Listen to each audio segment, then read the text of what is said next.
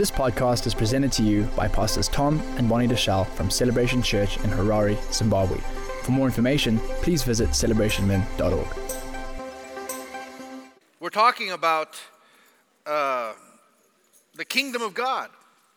And today I'm going to pick up where we left off yesterday. How many of you were here yesterday? You heard that session. How many of you were not here yesterday? Okay, that's about a third of you that weren't here. Well, I think it would be worthwhile to listen to that again. I think that there were some salient points in there. I began to lay a foundation yesterday about the kingdom of God. And one of the things I want you to understand is that if we're going to have real reformation, and reformation is easy to talk about. And it's become a buzzword in the body of Christ today. Oh, we just love to talk about how we're reforming everything. But, a lot of times what reformation has more style than substance. We think it's reformation when you come into the church and you can drink a cappuccino in church. That is not reformation. That is just convenience for you. That's style. That has nothing to do with the heart of a human being. That has nothing to do with what God is doing in a person's life. And I think sometimes we don't make the right associations and understand the workings of the Holy Spirit. The Holy Spirit operates in the hearts of men. And when God shows up, all that becomes superfluous. When men have hearts of reformation, something happens.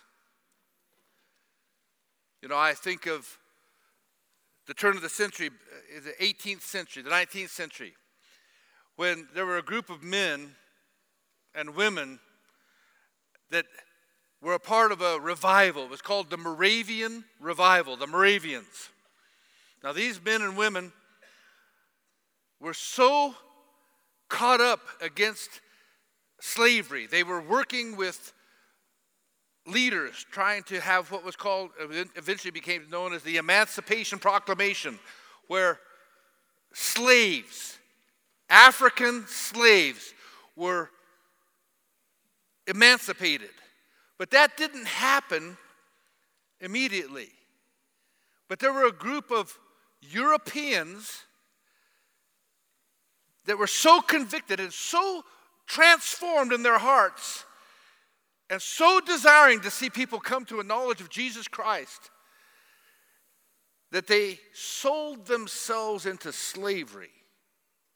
Because you couldn't go to the slave islands unless you were a shipmaster taking the slaves or unless you were a slave.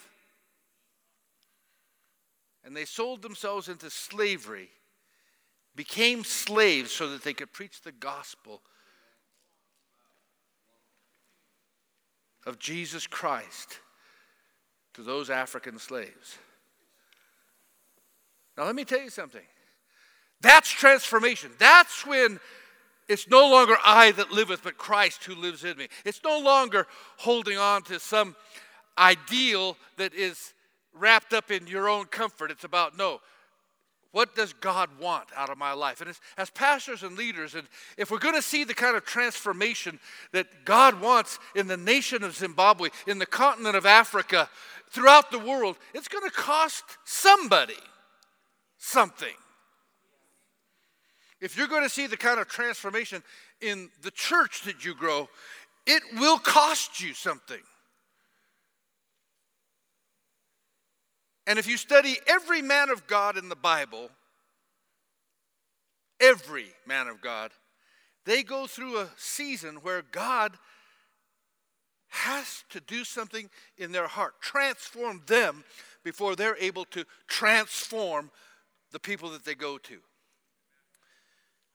And I know that that's true in my life, and usually every pastor that has any real measure of success, he's had to go through a terrible process of dying, a terrible process of being stripped. And I hate to even preach this because, we live in a day and age where we kind of have a message that says, hey, it's all about climbing the ladder of success. And if you do these 5 things, you'll be a success. If you do these 7 little steps, I wish it worked that way. And those steps are good, and I love leadership principles, and I love all that stuff, and I believe in it to a degree. But I am also a student of the Bible, and I'm a student of life. And I watch men, and I see that when God lays his hand on a man, there comes a struggle. Paul said it this way. Paul said, guys, now we're having a problem with this sound from my point of view. Is it fading in and out on you? Guys, we need to get this sound straight, okay? I can't have it cutting in and out. Paul said it this way. Paul said, I have a war waging on the inside of me. He says, the thing I want to do, I don't do. The thing I don't want to do, I am doing.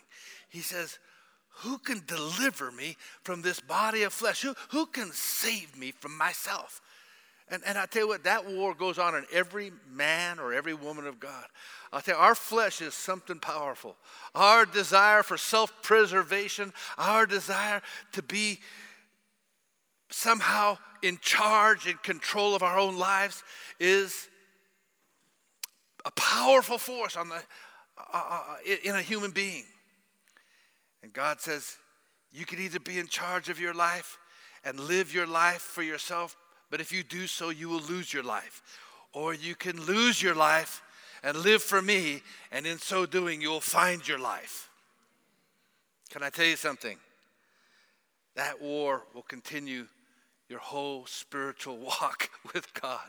When you're 65 years old and you want to rise up and you still want to lead your life, God's still knocking on your door saying, will you die? Will you lay this down? Will you let me live through you? And I want to encourage you. I believe that we're coming into a season where the Holy Spirit will move, and those of us that can yield to him, those of us that can die to self, and it'll require death to self, because when the Holy Spirit moves, he'll have you do some crazy stuff. He'll have you do things that don't look very good in the natural, but I'll tell you what, they'll bring huge spiritual results. Like standing up in front of 3,000 Jews of every tribe and every nation, after they're saying, what the heck is going on here? When they hear you speaking in their own language, they're hearing the gospel of Jesus Christ, and he'll have you stand up filled with the Holy Ghost and speak to them, and they'll hear. That's transformational, but that's the Holy Spirit. It's being led of God. But how frightened was that little Galilean, that fisherman who had only spent 3 years with Jesus, but something happened to him and he stood up on that day. And the 11 stood with him. There's a miracle right there. To get 11 men to stand with him, good night. Look at the powerful things. So when we think of Reformation, I want to go through 7 principles of Reformation with you. And the 7 principles, starting with principle 1, is that the kingdom of God is based on transparency and truth and trust. Transparency and trust. Transparency and trust. This quote, I'd like to just read. It's from a guy named Harrison. He wrote a book called Culture Matters. And I just love what he said here. He said, to trust the individual, to have faith in the individual, is one of the elements of a value system that favors development. In contrast, mistrust of the individual, reflecting an oversight and control, is typical of societies that resist development. Implicit in the trusting society is the willingness to accept the risk that the individual will make choices contrary to the desires of government. If this risk is not accepted and the individual is subjected to a network of controls, the society loses the essential engine of economic development, namely the aspiration of each of us to live and think as we wish, to be who we are, to transform ourselves into unique beings. Where there are no individuals, only peoples and masses, development does not occur. What takes place instead is either obedience, which is really subservience, or uprising. And the fact of the matter is, this is what we see, not only in the nation of Zimbabwe, but we see it in any nation and anywhere in the world where men violate the principles of the gospel of God and begin to control other men. God never gave you and I or any man the ability, nor the power, nor the authority to control another man. He said, I give you dominion over all things. Dominion over the earth and everything that there is in the earth. He says, but one thing I reserve for myself. You do not take dominion over another human being. And that's why in a church, and as pastors, when you start hearing things, or you hear this come out of your mouth, out of your own insecurity, and you begin to try to control your people, well, if you leave, God will kill you. Hey, God's not killing anybody if they leave your church. Can I tell you that? God's not that impressed with you, first of all. Secondly, these are the sheep of his pasture. And so that's control. When you start controlling people in your church, making them do things out of fear, out of subservience, out of domination, out of control, out of witchcraft. If you don't do this, God won't bless you. God will bless people. God doesn't make you their guide. He doesn't give you the power to make their decisions for them. People are going to make their own choices. And they'll be accountable for their own choices. Now let me just stop here because I just thought of something. Because the converse of this is true as well. You'll be surprised at how many people want you to make their choices for them. They don't want to take responsibility. I always teach pastors this, that every time someone comes into your office for counseling or for guidance, they come in with a monkey on their shoulder. And the minute they step into your office, that monkey straddles between you and them. Now they're hoping to leave the office with you carrying their monkey. And they're always trying to offshed the responsibility. Well, Pastor, what should I do? Well, do whatever you want to do. See, I'm not taking your monkey. I'm not going to tell you what to do, because the minute I tell you what to do, you're going to say, well, you told me so. See, you're not going to take responsibility. And now I've got your monkey. I'm trying to solve your problem. I'm not going to solve your problem.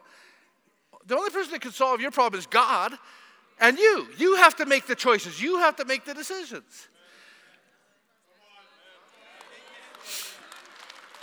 And that's what always frightens me so much about Zimbabweans. How much faith you put in government to solve your problems. Well, we're just waiting for the government. Yeah, well, you've been waiting for 40 years, and the government hasn't solved your problems, and they're not going to. They, first of all, don't have the capacity nor the ability. Secondly, it's not their responsibility. God gave you individuality. And real transformation and real reformation will only come when you and I stand up and say, I'm responsible. I don't need government. I'm not asking for you to help me. I'm not asking for your permission. I'm going to do what God gave me the right to do as a human being on the planet, on the earth.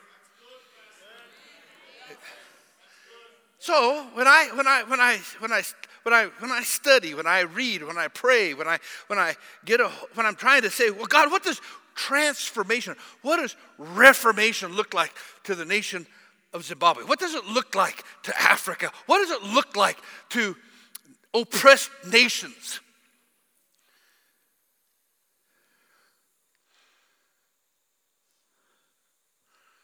And most people in the world are oppressed.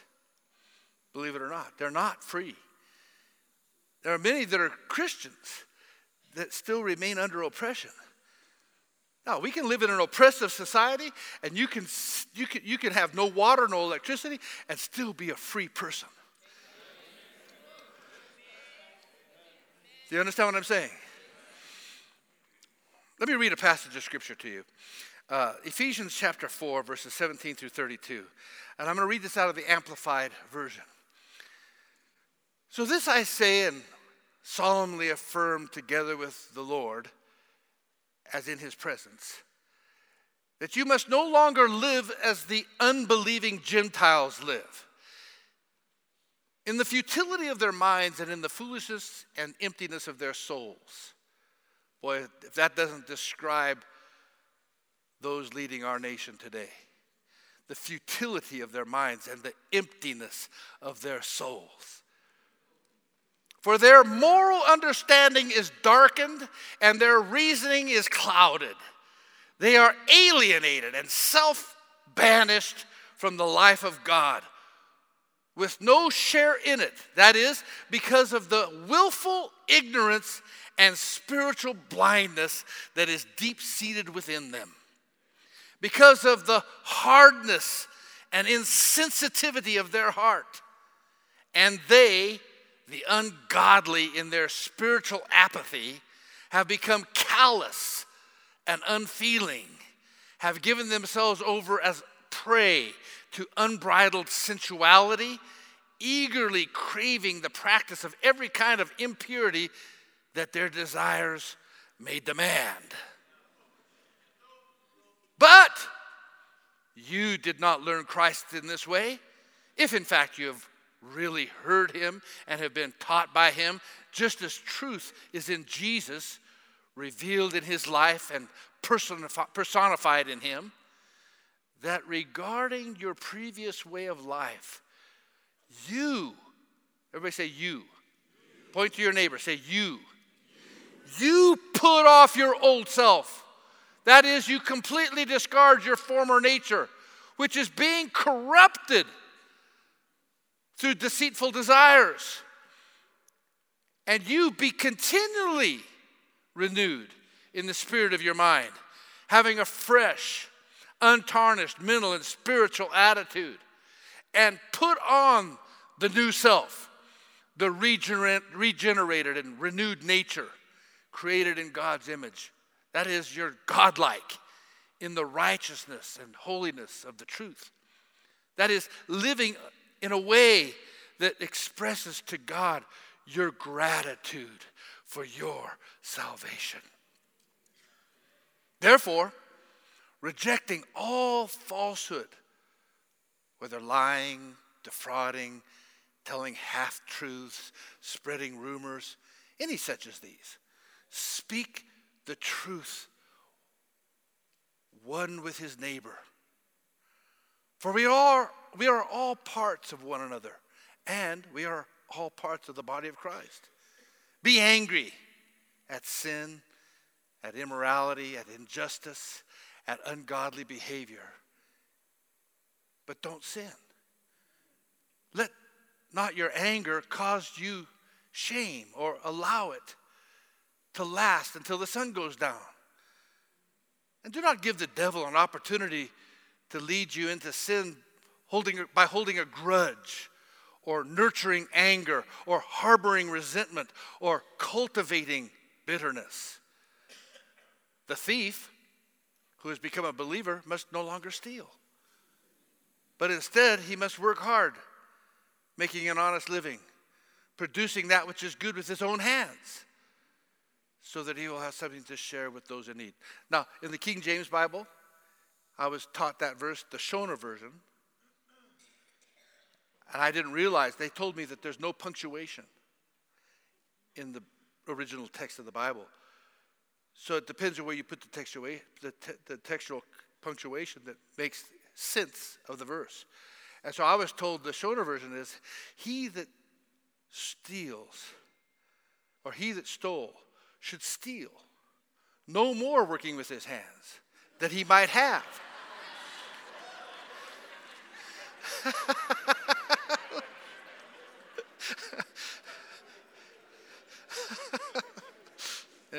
I'll let you think about that. Do not let unwholesome, foul, profane, worthless, vulgar words ever come out of your mouth, but only such speech as is good for building up others, according to the need and the occasion, so that it will be a blessing to those who hear you speak. And do not grieve the Holy Spirit of God, but seek to please him, by whom you were sealed and marked, branded as God's own for the day of redemption. That is the final deliverance from the consequences of sin. Let all bitterness and wrath and anger and clamor, that is perpetual animosity, resentment, strife, fault-finding, and slander be put away from you, along with every kind of malice. That means all spitefulness, verbal abuse, malevolence. Be kind and helpful to one another, tender-hearted, compassionate, understanding, forgiving one another readily and freely, just as God in Christ also forgave you.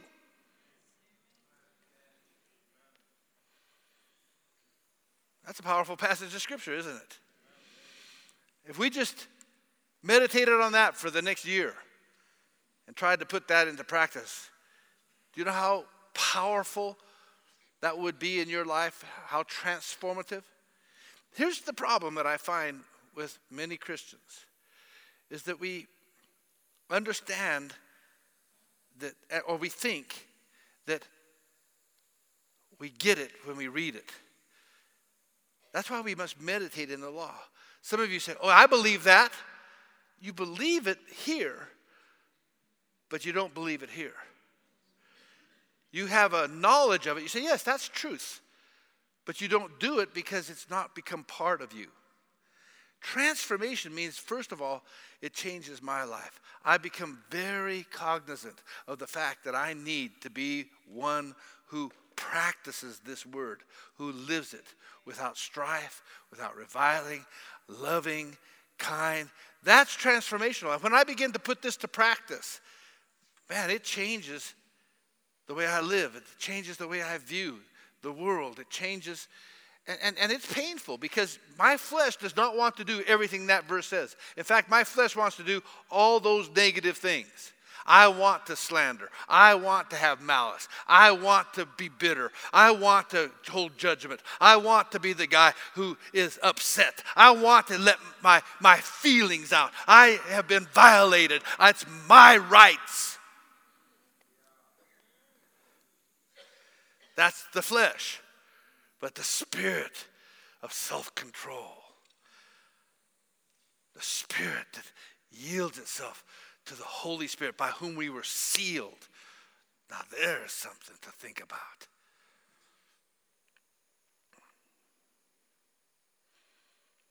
We have to move away from mental assent of the gospel. We have to move away from an academic approach to the gospel. And we have to understand that we must make application of the Scriptures. And it may cost you to make application. It may cost you everything. It may cost you comfort, like those Moravian missionaries. It may cost you popularity. It may cost you your reputation before men in order to maintain it before God. It may cost you promotion before men in this world. But the consequence of not following is that we begin to live by the desires of this deceitful world.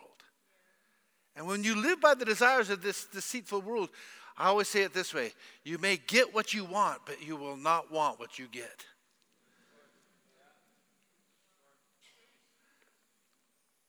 It may even cost you your very life. And sometimes when I say that, people think, you mean God's going to kill me? He's going to make me die? That could happen. That would probably be easier. But some of you may lose your livelihood the way you're working today to live for Christ. But if your security is in your livelihood, then you will probably never obey the Scriptures. Our security must be in Christ, knowing that He will provide. And some of us haven't sat that yet. We haven't really got that into us. It's like, I would betray my best friend to get a better job, to get a promotion. Well, there's no trust in that. There's no transparency. So let's just talk about transparency and trust. Because I believe until transparency and trust is the basis of our dealings with each other, we will never see reformation. And unfortunately, the very nature of tribalism and the very nature of politics is to create distrust between factions, to make us see the differences and mistrust each other. Racism is the greatest tool the enemy has to keep us separated. He's black, he must have what? What we heard yesterday, all the labels that we can put on that. He's white, he must be this way. Well, there may be some stereotypical truth to that, but the fact of the matter is, it's a point of division. It's a point where the enemy keeps us separate and keeps us from trusting. You know how white men are. You know how Chinese are. I was kind of shocked last night. We had those guys up here on the stage. They looked Chinese to me. No, they were South Korean. They weren't Chinese. Well, they all look the same. Everybody know what I'm talking about? See, the enemy, he engenders suspicion, fostered by domination and control, and shrouded in fear.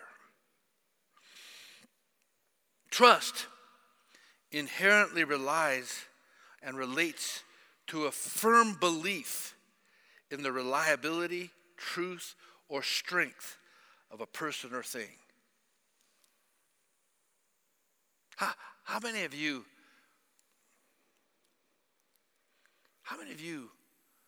when you go sit down on a chair, how many of you check it out before you sit on it? Make sure.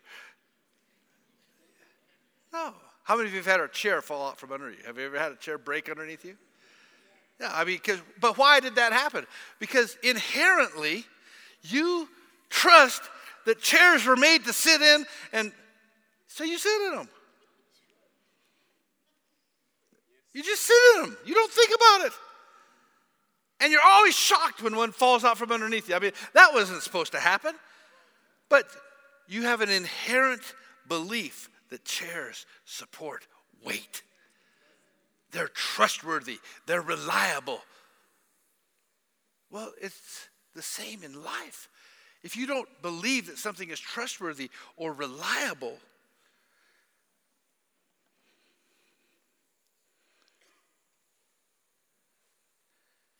then more than likely, you're not going to rely upon it. And see, the basis of the kingdom of God is not only that God can be relied upon. How many of you really trust in God? See, some people still don't trust God. We trust ourselves, and we say we trust God, but we trust ourselves. God says, you know the proverb, you know the picture, don't you? Have you ever seen that story or that picture, that cartoon, where the guy falls over the cliff and he grabs a limb and there's 1,000 feet below him and there's 200 feet up and he can't get off that limb, and he cries out, "Somebody help me! Somebody help me!" And this voice comes out from heaven, "Let go." Somebody else help me. Somebody else help me. See, sometimes God gets you in that place and he says, "Let go." I can't trust God. You can't trust God. How do I trust God? I'm going to hold on to the limb even though I'm going to die out here, it's easier to do that than to trust God, isn't it? Just tap your neighbor and say, I think he's talking about you today.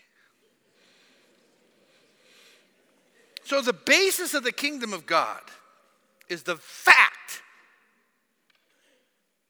that not only can God be relied upon, but that also those who are his representatives on earth can be relied upon. And that's why transformationally, things like keeping time are really important.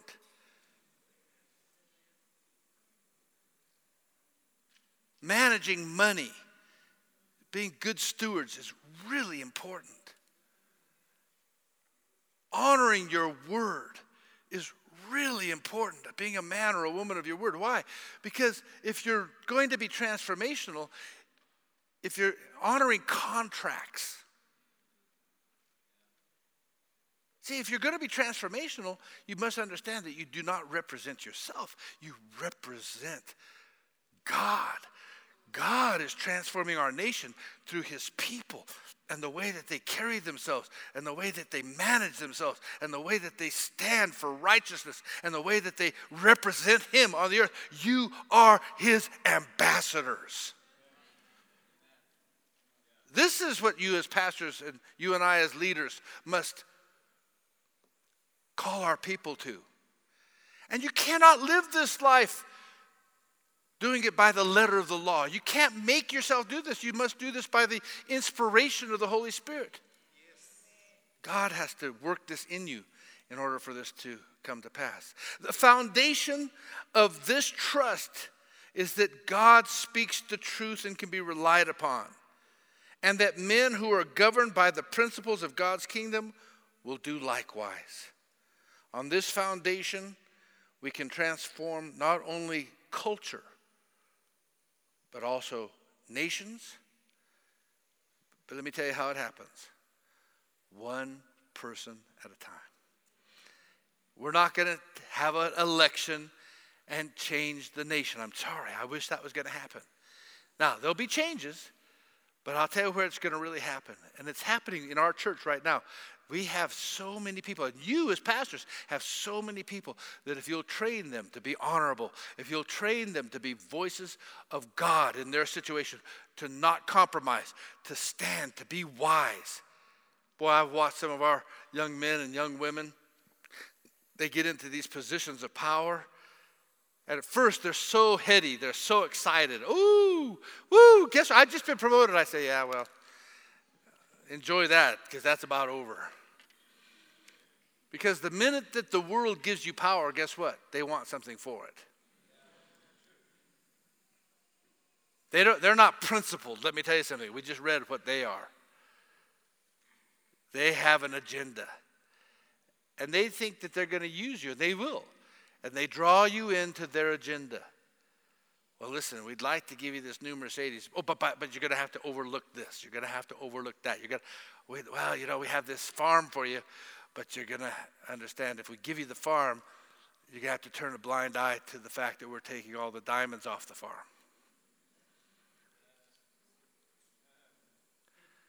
See, there's a lot of that kind of stuff that goes on in these worldly positions of power. So you think that climbing that corporate ladder is going to make you successful and happy.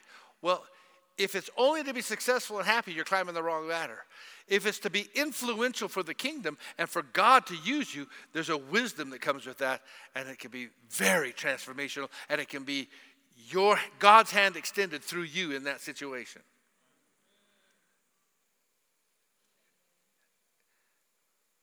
I'm hearing some holy murmurs out there. Maybe just tap your neighbor and say, I think that his preaching's better than your amening this morning. The second principle that I'd like to talk about is that the kingdom of God exhibits a value for life. Now, it's often said about Africa that life is cheap in Africa. I think that's in many ways true. I think it's very cheap in Zimbabwe. Life expectancy is less than 60 years in 28 countries of Africa, and below 50 years in 18 countries of Africa. Zimbabwe life expectancy is 45 years for men and 43 years for women. Does that shock you? Shocks me. Poverty, of course. I was with a doctor, believe it or not, I was with a doctor in California 2 weeks ago. And you know what he told me? He says, we're going to solve the problem of cancer. And he says, when we do that, he says, life expectancy for the average American will be 105 years old. He says, you may live to be 105. I'm thinking, man, that's 3 times the average of an African. I'll be here after all of you are dead and gone. I'll be taking care of your kids and your grandkids. Hey, praise God. Who is that guy? Superman. That's who.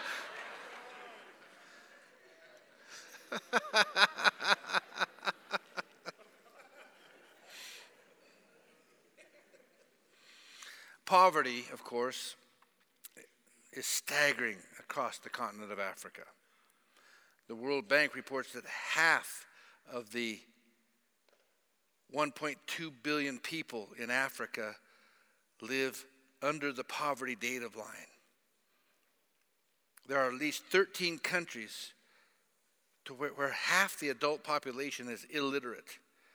Amazingly, that's not true of Zimbabwe. At one time, we had 95% literacy. I don't think we're there now anymore. I think it's on its way down. But at one time, this was the most literate country in Africa. So much so that we lost 5 million of our people without even knowing that they left because there was no mass exodus. They could go and get jobs all over Africa and all over the world because they were literate. Had that been illiterate people, that would have been a major crisis. That would have been another Rohingya. That would have been another, serious problem. But because we were illiterate, we just went all over the world and got jobs. In many sub-Saharan African countries, 10% of children die before the age of 5 years old. Yet the population growth rate of sub-Saharan Africa is nearly 3% annually. That's 4 times the amount or the rate found in high-income countries. And of course, the enormity of the AIDS pandemic is absolutely astonishing. At one time, Zimbabwe had the highest rate of infection in the world. It's only in recent years that it's been overtaken by 3 other African countries. We are in Zimbabwe trying to pass laws to abort our babies. We're following the Western satanic cults that abort their children. We're following the Molech and Baal worship that sacrifices our children. And it's the West that's bringing this upon us. And yet I hear our African leaders thinking that because this is modernism, that we should do this. As believers, we should grieve every time someone dies of AIDS, every time someone dies at the hand of an abortionist, every time that someone dies in one of our hospitals because we did not provide the basic services that our hospitals require. We should value life. Here's the truth. Whatever one judges as being valuable or important in life is based on the principles and the standards that one chooses to uphold. The lower the principle, the lower the value. You see, if a man is viewed as being formed by God and valued by God, and that life is sacred, then his worth and his desirability is increased. But if the converse is true, then man simply becomes a commodity, a piece on a chessboard, willing to be traded for any other piece of relative rank or importance, according to whatever set of rules happen to be in play at the time. You see, without kingdom standards set in place, values simply relate or revert, I should say, to the lowest common denominator, to the law of the jungle. We begin to operate by the law of the jungle, the law of the survival of the fittest. You know, I was speaking to one of our leaders, and they were speaking to one of the CIO leaders, and they were talking about, you know, how the CIO and how our government and many of our government leaders feel about the people, the masses, the population here. And this guy very cold-heartedly just looked at our pastor and he said, these people are no different than chickens to us. We'll just as soon kill a person as kill a chicken. I believe that. I believe that's a true expression of how we view life in Zimbabwe, in Africa, and some places around the world. Life is not valuable. But to God and to believers, we should uphold life. We should be fighting for the life of everyone. We should have hearts of compassion. Or if we become so hard-hearted, have we too become calloused? There's so much need. There's so many problems. There's so many people that have so many needs. Those needs are here because of the mismanagement of the country. Our beggars, our hospitals falling apart is just pure mismanagement. It needs to be transformed. And the power to transform is not in government. It is in you and I. God has given us the power of transformation. But you can't do it sitting on your rusty dusty.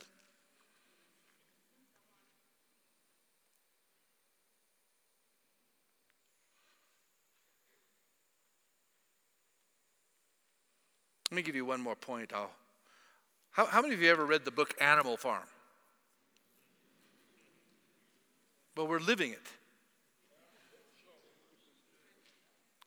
Go read it again, because that's what we're living right now.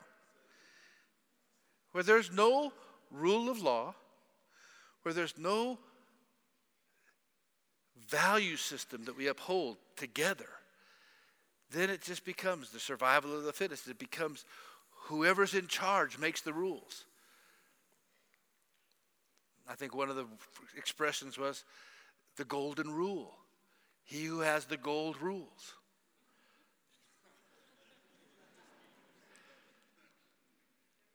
You know what I'm talking about?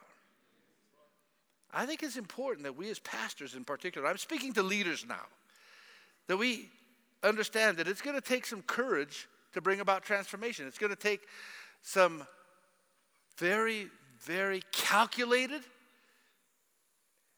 very spiritual, very spirit-guided leadership to bring this nation out of this present darkness that we find ourselves in. But the beauty is that where there is great darkness, when lights turn on, the darkness is exposed. But it takes bold men and women. It takes men and women who have courage to speak the truth in love, to love people.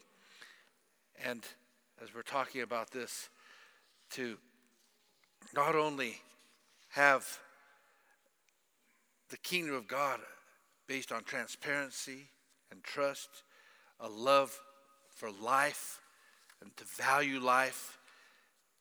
But number 3, the kingdom of God is established on an attitude of faith towards wealth. Faith towards wealth. You know, Romans 4:17 says, God who gives life to the dead and calls things that are not as though they were. Boy, I'll tell you what, there's a truth in that passage of Scripture. God gives life to the dead and calls things that are not as though they were. Kingdom culture believes that wealth consists of what does not yet exist.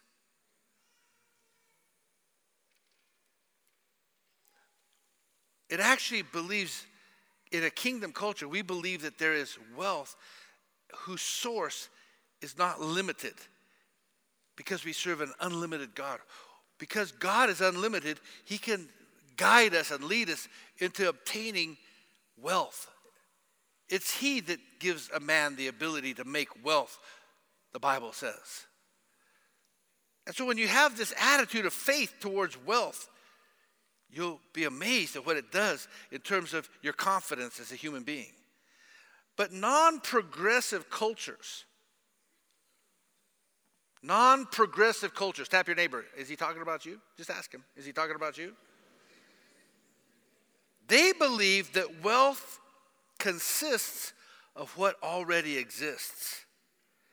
That's why in the developing world there's so much emphasis placed on land and what derives from it. We have to have the land. Whereas in the West, and in the developing world primarily, wealth derives from new innovations and investing in the future. You see, this principle, or the lack of it, also affects your attitude towards competition.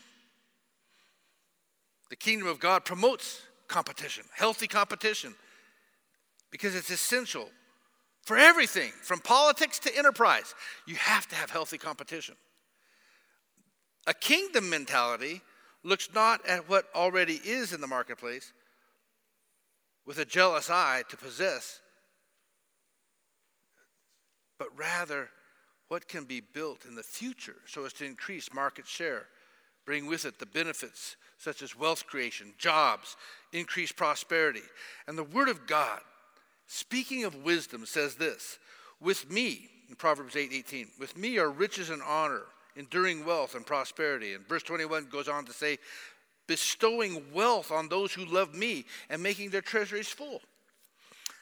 I have always said this, that we do not have a knowledge problem in Zimbabwe. We do not have a knowledge problem in Africa. We do not have a knowledge problem in the world.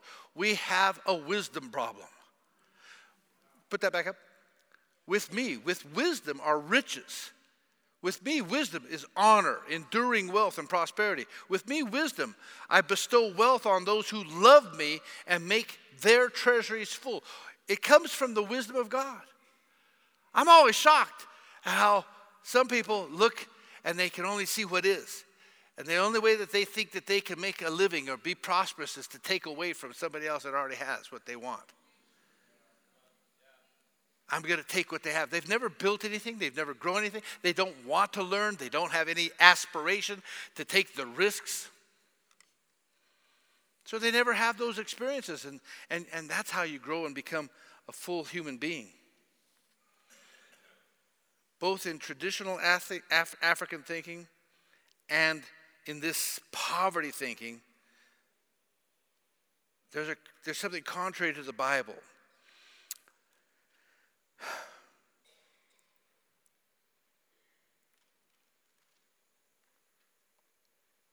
Oh, let me jump back here. I missed a part here. As citizens of God's kingdom, I want you to think about this for a minute. Our goal should be to leave an inheritance for our children and our children's children. All right? If you're growing in wealth and prosperity, it's to leave an inheritance for your children. The Bible says that a good person leaves an inheritance for their children's children, but a sinner's wealth is stored up for the righteous. Hallelujah.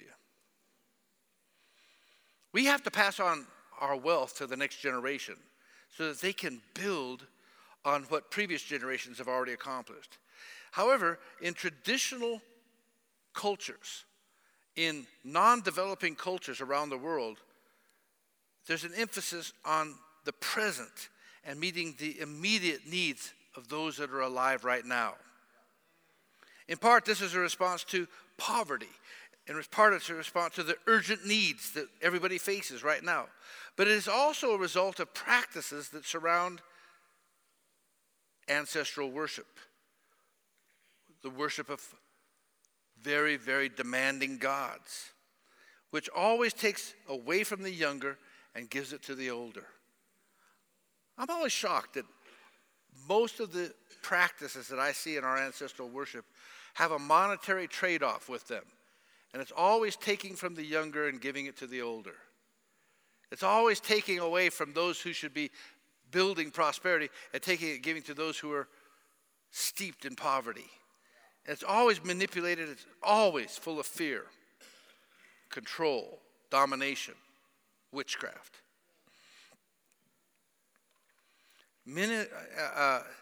I've also recognized in the Western gospel a tendency for many church people that they hold on to. And it's led to the development of a kind of thinking which equates poverty with holiness. Somehow that wealth is evil. I think that the generation I grew up in, the 60s and 70s, the Jesus generation, we were so focused on Jesus coming back today. He's coming back tomorrow. It's just around the corner. Jesus is returning. So don't go to university. Don't worry about how you live. Don't worry about getting any money. He's coming back. Well, man, I'll tell you, it's about 50 years now and he hasn't made it.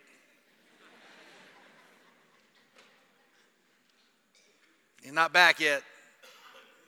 Now, I hope he comes tomorrow, but I'm going to live like he's not coming for another 1,000 years, okay?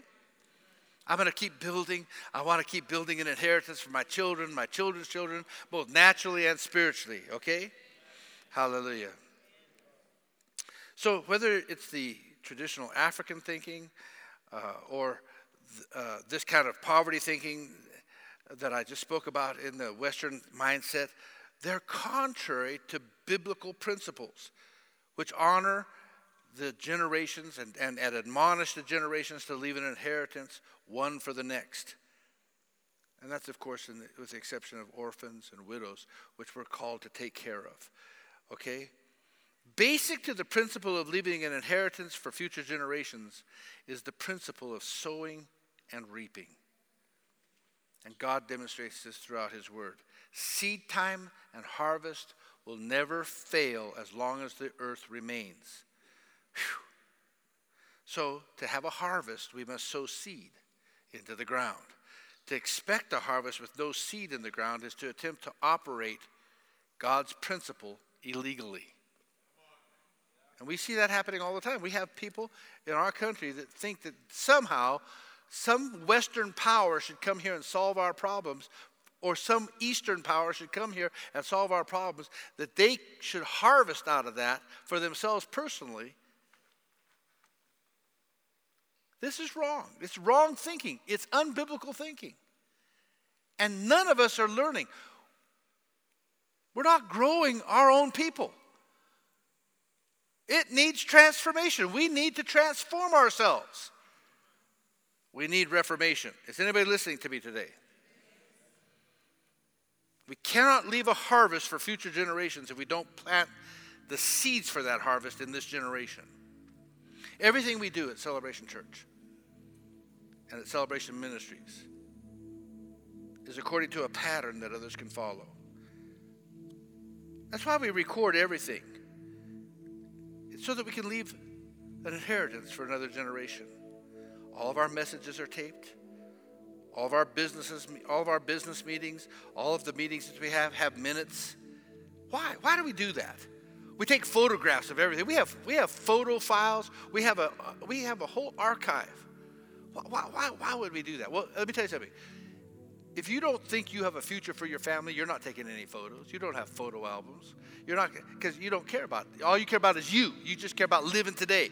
But if you really believe that your family has a destiny, that you have a future, you're taking photos, you're telling your grandkids this is where we're going. You're building memories, you're building legacy. You're talking about, look what dad did, look what granddad did, look what we're, but you know what?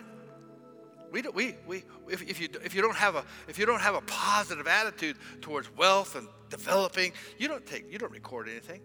We record everything here. Why? Because I believe one day one of my grandkids will walk in here and say, you know what?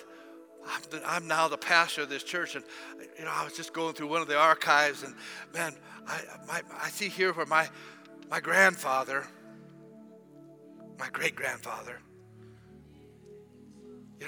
they were when they were building, they made this mistake. It cost them $100,000.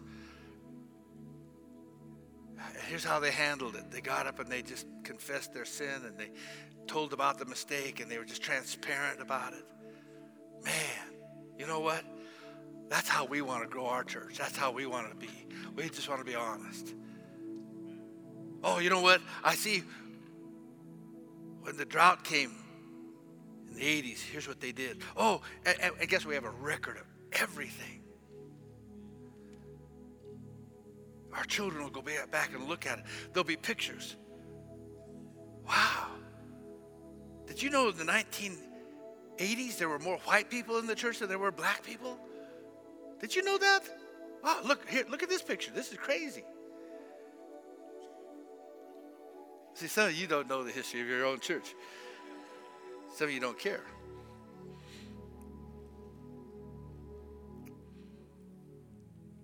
Sadly, so many visions die with the current generation. I may be the founder and I may be the senior pastor of the church, and I may be a leader of the ministry, but I do not believe in building a vision around myself.